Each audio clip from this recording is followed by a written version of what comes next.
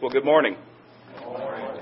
It's good to see all of you out. I want to begin this morning by commending you. I want you to know it encourages my heart to see so many men out on an early Sunday morning. I know you're not here just for the biscuits and the donuts and the coffee. You could have those at home, that is, if your wife and doctor will let you. I realize this morning you're here because of your commitment to this Brotherhood group, your commitment to this church, and most of all, your commitment to the Lord Jesus Christ. And I want you to know I commend you, and I thank and I'm honored to be your pastor. I love you men, and I know that you love me and my family, and I truly thank you for that. If you have your Bible, want to follow along this morning, we'll be in Genesis chapter 37. And no, I'm not forgetting, I just preached from Genesis 37 last Sunday. But as I was studying and thinking about my time here, something came to my attention, and I just kind of reserved that back for our time here today. Today in the news and the media, all the talk, as Bucky just mentioned before he prayed, is really about two things right now. Number one is the election. And when you're not hearing about the election, you're hearing about the economy. Those two things. And we all are feeling the effects upon that. It hurts a little bit in your back pocket when you go to the gas station now. It hurts when you go to the grocery store. And I did a little research this past week just out of curiosity. And I don't want to discourage you, but I looked back at how much gasoline cost beginning 30 years ago. And then I ran the numbers 20 years ago and then 10 years ago. Now there may be a little bit of discrepancy here when you go to research things. And just know I read this on the internet, so it has to be true. Okay? But no, in all reality, I got it from various sites and various sources. And there'd be a little discrepancy, I'm sure. I didn't have a master list I was working on. But in 1978, 30 years ago, you were paying somewhere between 48 cents and 63 cents per gallon of gasoline. That's how far your dollar would go. Then in 1988, just 20 years ago, the figure that I got was $1.08 a gallon. Here's where the discrepancy may come in, and maybe some of you guys have records going back this far, and you can correct me in case I ever want to speak on this again. But 10 years ago, the price that I got was $1.06 per gallon. So it kind of shows you where we are, how things have changed. Times have changed. But I didn't really come to talk to you this morning about the price of gasoline or the price of a cup of coffee. I want to share with you, in reality, how much you could get, how far your dollar could go a long time ago, how much you could get for only 20 pieces of silver. I want to read one verse to get us started this morning. It's in Genesis chapter 37, and it's the 28th verse. The Bible says, "Then there passed by Midianites merchantmen, and they drew and lifted up Joseph out of the pit, and sold Joseph to the Ishmaelites for 20 pieces of silver, and they brought Joseph into Egypt." Now, we spent some time last Sunday studying that passage and seeing the sin of these brothers and all that was entailed in that. But the obvious answer for what you could get for 20 pieces of silver to the Ishmaelites was they could get one young man as a slave. And by the way, when they got Joseph, they got a bargain. But if you remember, Joseph, or rather Jacob, had 12 sons. At this time, Benjamin, being young, would still be at home with Dad, obviously. Then you had Joseph that had been sent on this errand, and you'd have 10 brothers out in the field. You remember they sold Joseph for 20 pieces of silver. And Reuben was not present at the moment they sold Joseph. He came back later to try to get Joseph out of the pit, and he wasn't there. But assuming that Reuben got his cut, think about that, guys. You have 20 pieces of silver. You have 10 brothers. In all fairness, if they all got their fair cut, they all got 2 pieces of silver. And I want to show you what they got for their 2 pieces of silver today. First of all, they got a brother in bondage. They were tired of Joseph. They were tired of this dreamer. They were tired of this little guy who was telling them about how he was dreaming these wonderful dreams where they were going to bow down to him. And they got rid of him with a little money to boot. They got a brother in bondage. Secondly, they got a broken-hearted father. As we keep reading and we come down to verse 31, it says, And they took Joseph's coat and killed a kid of the goats and dipped the coat in the blood. And they sent the coat of many colors, and they brought it to their father and said, "This have we found. Know now whether it be thy son's coat or no."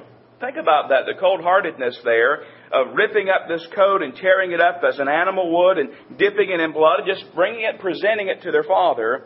Verse 34, and Jacob rent or tore his clothes, put sackcloth upon his loins, and mourned for his son many days. And verse 35 is very interesting. And all his sons and all his daughters rose up to comfort him. Now think about that. They're the ones that had done this dirty deed. They're the ones that really put this anguish upon their father, and they have the audacity to try to rise up and comfort him. But it says he refused to be comforted. And he said, "For I will go down into the grave unto my son mourning." Thus his father wept for him. All the while they knew the truth.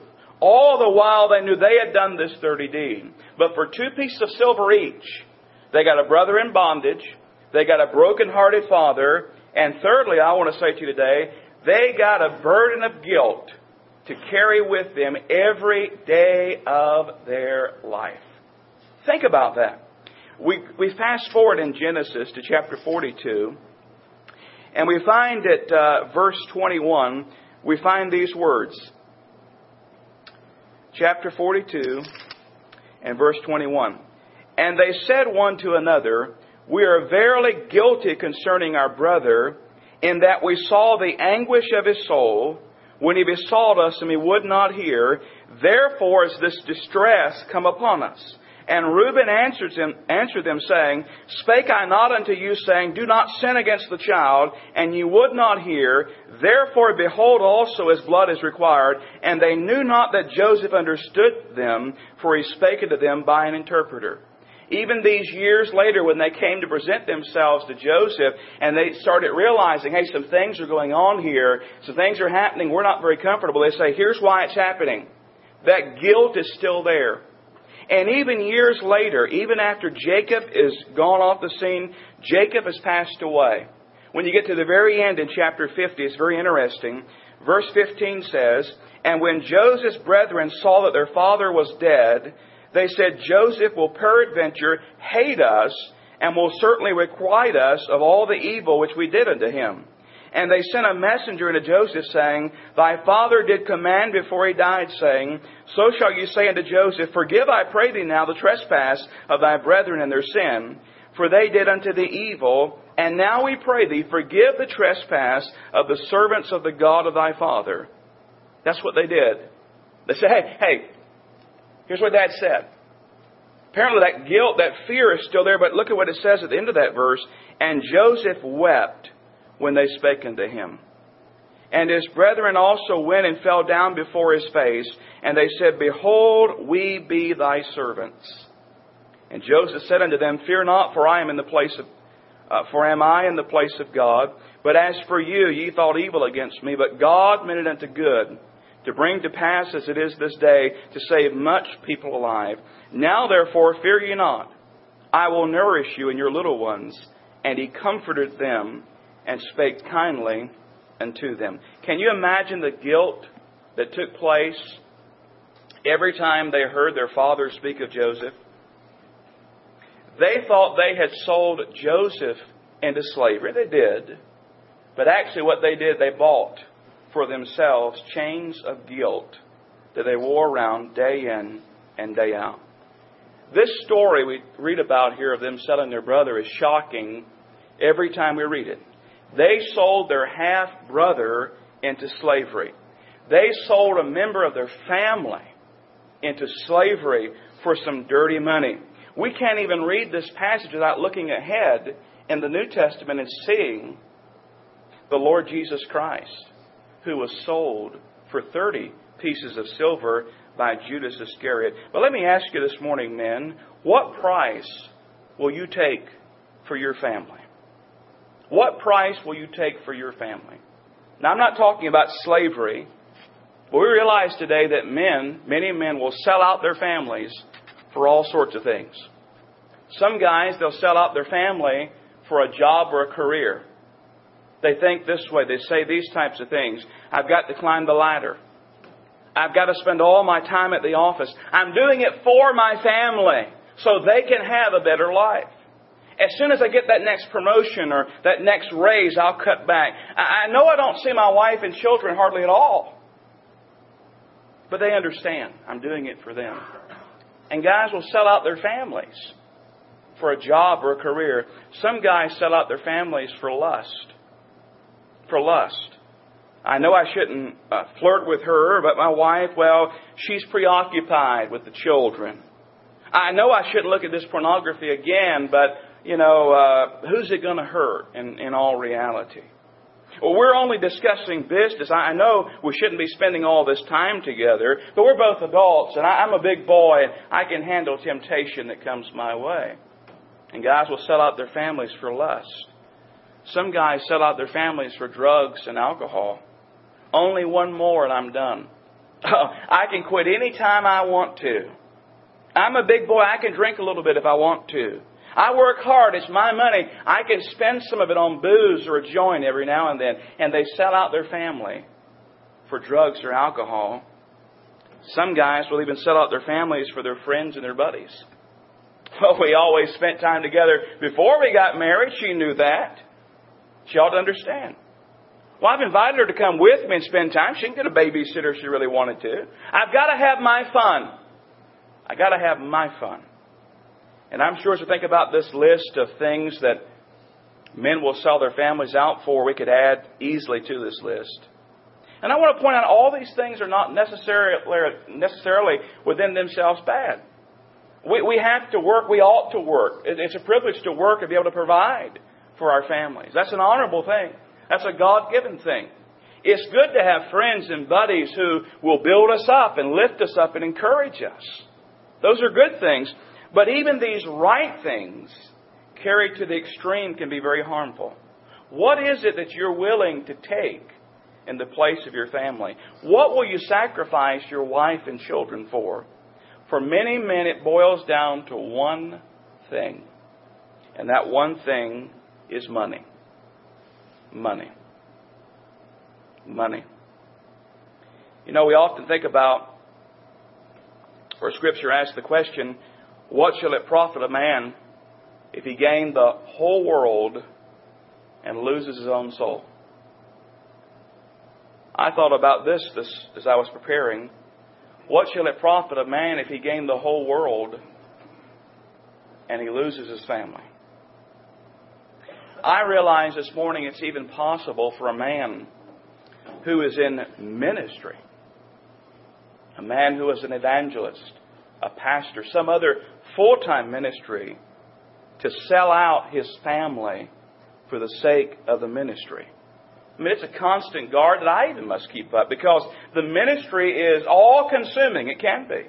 There's always another visit that needs to be made. There's always another phone call you need to make. There's always a counseling session waiting. There's always a visit to the hospital. There's always a sermon waiting. On and on and on. And after all, you're serving the Lord. But really, are you? When it means that you have to sacrifice your family. And I've had to make some adjustments, even in recent days, in my schedule and the things that I'm doing, to make sure that my family gets the proper time. And I want all of us this morning, for just a few minutes, to do a little checkup and to look at our priorities and to look at how things should be and be honest with ourselves. You're sitting there, and I want you to be honest with yourself. We talk about these things and see exactly where we are in regards to our priorities. The other week I was on Ray Pritchard's. He's a preacher. He used to be a pastor. He's got a ministry now called Keep Believing. And he does a lot of speaking all over the country and all over the world. But on his blog, he posted Warren Wiersbe's definition of ministry. And I want to share it with you this morning. It's one sentence.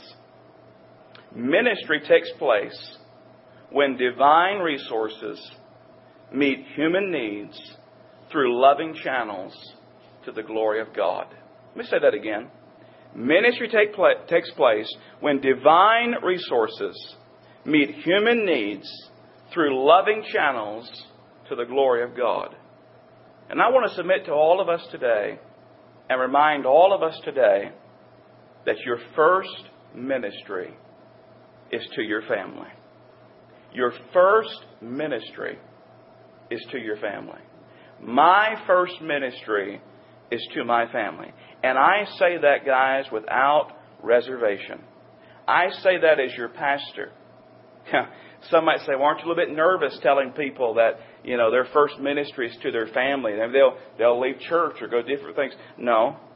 Because I realize if a man's first ministry is truly his family, and he's seeking to glorify God in his family, then you know what?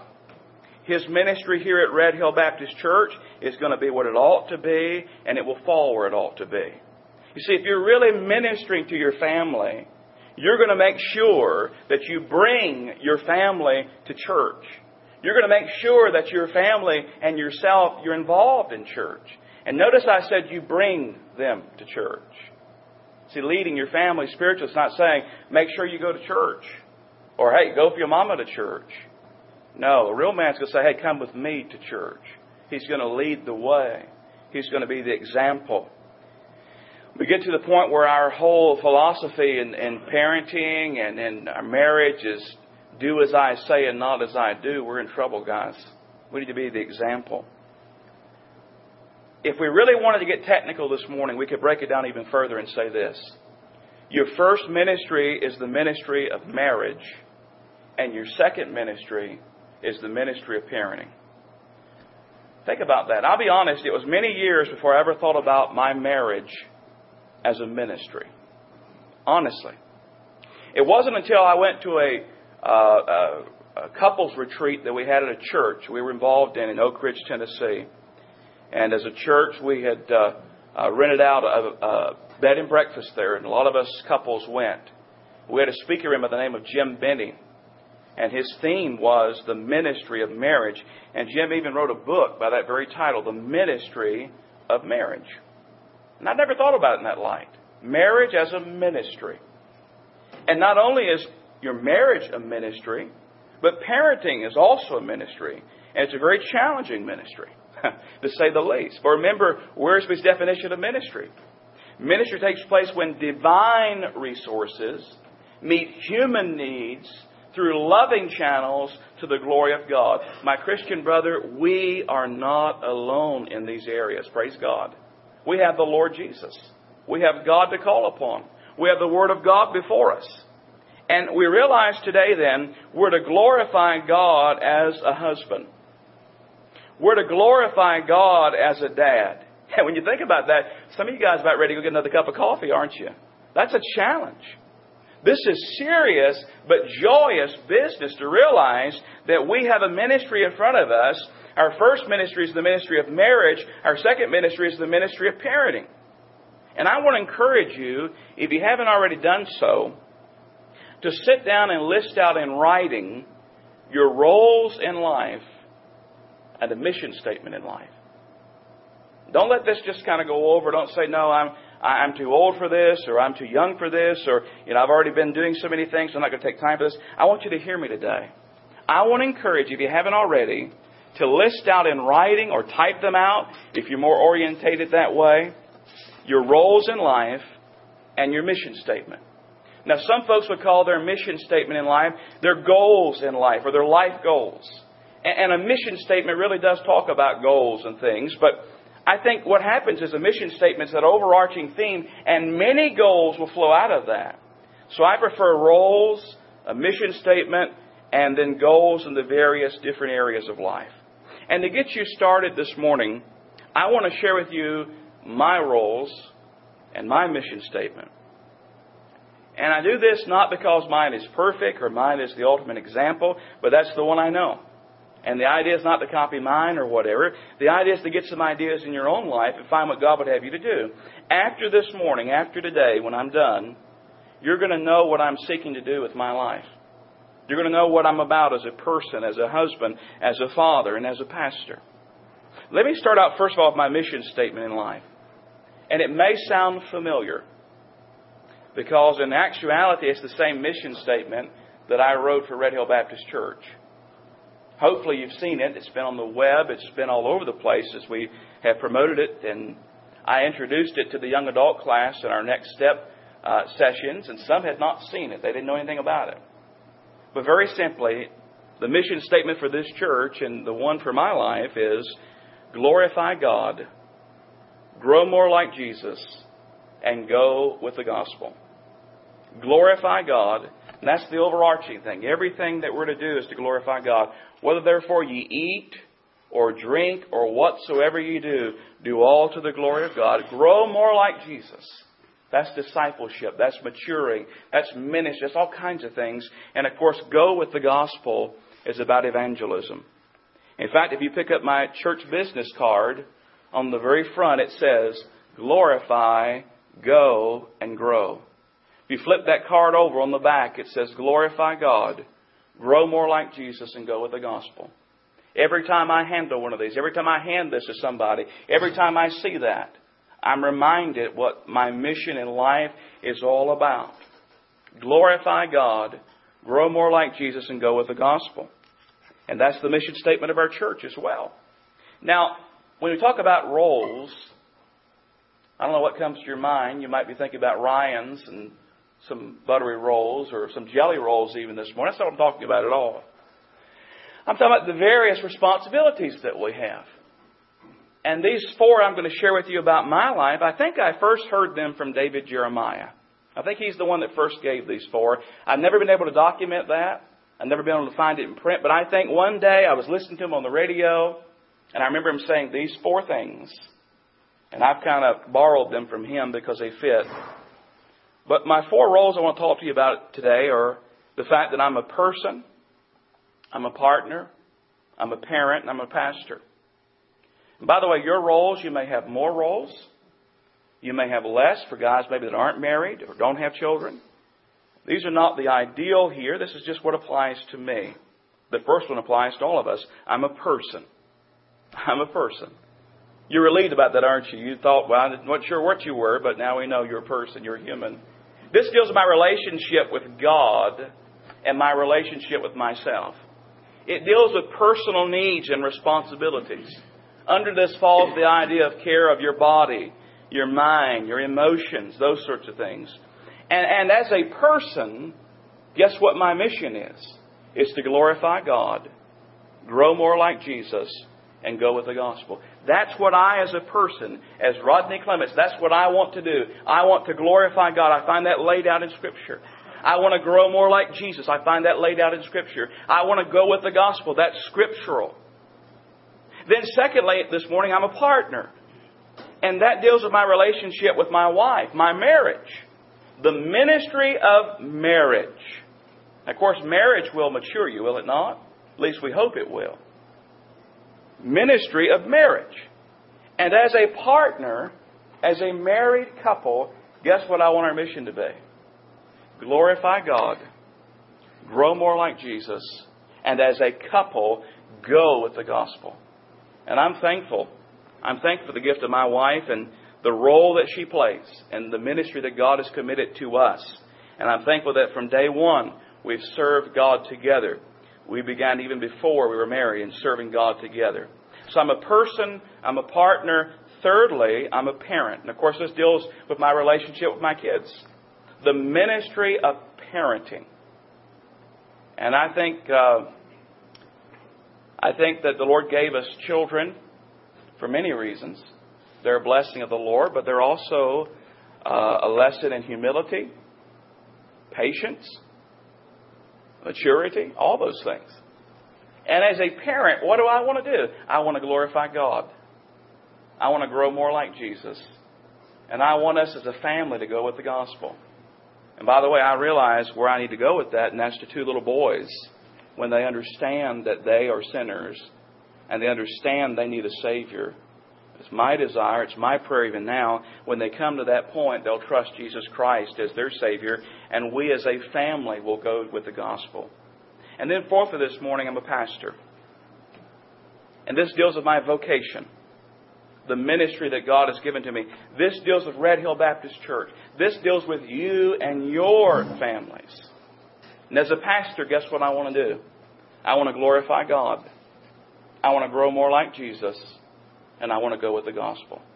As a church, our mission is to do what? We're to glorify God. We're to grow more like Jesus. We're to go with the gospel. Do you see what I mean about the roles of life and your mission statement? Now, I'll be honest with you. Those things are very broad. Those things are not perfect. Okay? The way I have it all worded out. I haven't put everything down. It's very broad, but I've got a goal. I've got something I'm aiming at. I know what my target is. And out of those roles and out of your mission statement are going to come various roles and activities and responsibilities. Let me illustrate that. I know one of my roles is a pastor. Okay? And I know that deals with my relationship, my vocation, you folks, the church here. I know what my mission is in that, to glorify God and to grow more like Jesus and go with the gospel. But out of that comes some goals and some responsibilities. What would fall under pastoring or being a pastor? Well, several things. Prayer would be one of the responsibilities. Preaching the Word. Pastoral care, visiting and shepherding. Preparing others for ministry, equipping the saints. Participation with others in ministry, our local Baptist Association, our state convention, the Southern Baptist Convention, the International Mission Board, the North American Mission Board, participating with others. Can you tell I like alliteration? Everything's lined up there. 4 P's and all those were P's. But you know what? Even out of those responsibilities then can flow some goals. Say, what do you mean, preacher? Well, one of my responsibilities is prayer. It's one of your responsibilities as well. And I might have a goal under that and say, you know what? My goal is I want to pray 30 minutes a day or 15 minutes a day or 10 minutes a day. You see what I'm saying now? We have our roles in life. All of us do. Yours are going to be somewhat different from mine. You have those roles. You have that mission statement. That governing thing that tells what you're about, what their overarching theme is. Then you have responsibilities under each one of those roles. As a husband, as a father, as whatever it is that you do for a living. And then even out of that come further goals that would flow out of those responsibilities. The idea is not to make it super technical. The idea is not to make it difficult. No, the idea here, listen, is to know who you are and what God wants you to be. That's the idea. To know who you are and what God wants you to be. A prayer that I've prayed many times, guys, is this. God, please help me to be the man that you want me to be. Please help me to be the man that you want me to be. Why do you pray that, preacher? Because the world wants me to be a different kind of man. There are those even within the body of Christ that would say, you need to be like this, you need to be like that. Here's the way to do it. Here's what you need to be doing. And you know what I'm concerned about? God, what do you want me to be doing? God, help me to be the man that you want me to be. To know who you are and to know what God wants you to do and be and to do it. It's that simple. It's that simple. What is success? Think about that for a moment. How would you define? Don't do it verbally, but just in your mind's eye. And say it in your own mind. How would you define success? We know the way the world defines success. Well, I want to submit to you that success is doing the will of God. That is success. Doing the will of God. You'll see later on this morning, if you do decide to come back for church after hearing this, because you might think, well, I've already heard one sermon today, so I'm good. But if you come back at 11 o'clock, you'll see today how you can be a slave and be a success. You don't have to have the corner office. You don't have to have the big expense account. You don't have to have a fancy title. You be God's man wherever He's placed you. Do what He has you to do and what He wants you to do. And friend, you are a success in God's eyes. And I don't know about you, but I'm more concerned about what God thinks than what anybody else thinks. I want to be a success in His eyes. I always have to remember this, beloved. You know, I can have a big ministry, I'm the biggest church around, but what will it profit me if I lose my family? If I sacrifice them? So I believe these duties, these responsibilities, these roles, they don't have to conflict. They can mesh perfectly in the will of God, and together I can glorify God in all the areas, all the roles in life. You can be the greatest whatever it is that you do. You fill in the blank. The greatest, the biggest, the richest, the most famous. But what will it profit you? What is it worth if you lose your family? I want to close with this. How many of you ever heard of a fellow named Billy Sunday? You've ever heard Billy Sunday? Yeah, a few of you? He was a great evangelist from days gone by. He was a fiery preacher. He used to be a professional baseball player. He was fast on the bases, for sure. A very interesting life. And he had great crusades. But I want you to listen to some words that John MacArthur had in one of his messages. Now, I had heard this before about Billy Sunday, but let me give it to you in MacArthur's words. He said, "You can be insensitive to the people around you in a tragic way. I think of Billy Sunday, the great evangelist. All of his children died in unbelief. All of them. Utterly insensitive to the ones around him while he was winning the world. There are many pastors and evangelists and Christian people who aren't even listening to what's going on in their own house and the people around them, who are so oriented to task, they miss the people." And we can live that way. We're so oriented toward the task, we miss the people. Billy Sunday, this great evangelist, all of his children died and went to hell. I did a little further research on Billy Sunday, and I came up with this. The Sunday's 3 sons, pampered, but largely reared by strangers. Just process that for a moment. Pampered, but largely reared by strangers, embarrassed their parents with their errant lifestyles. George was arrested for drunkenness and auto theft before he committed suicide in 1932. Think about that. Billy Jr. died in an automobile accident in 1938. And Paul, a test pilot, died in an airplane crash in 1944. And furthermore, their oldest child, Helen, though happily married, developed a degenerative disease and died of pneumonia in 1932. The majority of their children met tragic deaths. But even more tragic is the fact that their dad was out preaching the gospel to multiply tens of thousands of people day in and day out, while his own children, according to that, were reared by strangers, lived ungodly lifestyles, and died and went to hell.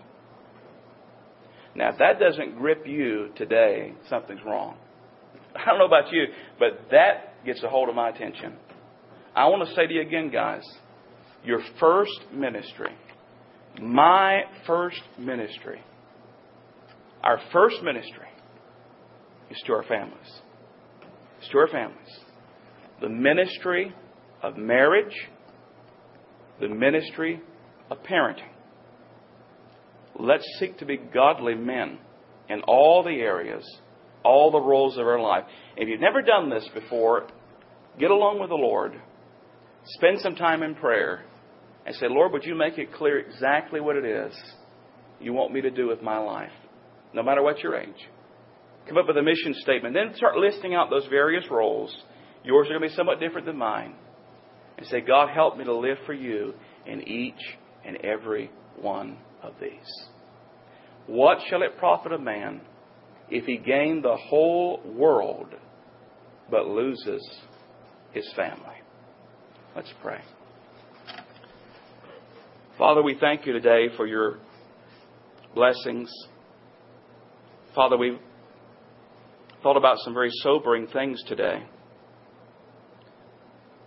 Father, thank you for the way that you were with Joseph and worked in his life and brought great good through even the sins of his brothers. Father, help us in the various roles and capacities of life that we serve, and Lord, the places that you have put us. Father, my prayer for each and every man here today and in our church is, Lord, help us to be godly men, to be godly husbands, to be godly dads, to be true leaders, spiritual leaders in our homes. Father, I thank you for these men being here on an early Sunday morning and the love they have for you. And Lord, I pray that you'll help us to encourage one another, to love one another, and Lord, most of all, to glorify you in every area of our life. We praise you and thank you now in the Savior's name. Amen.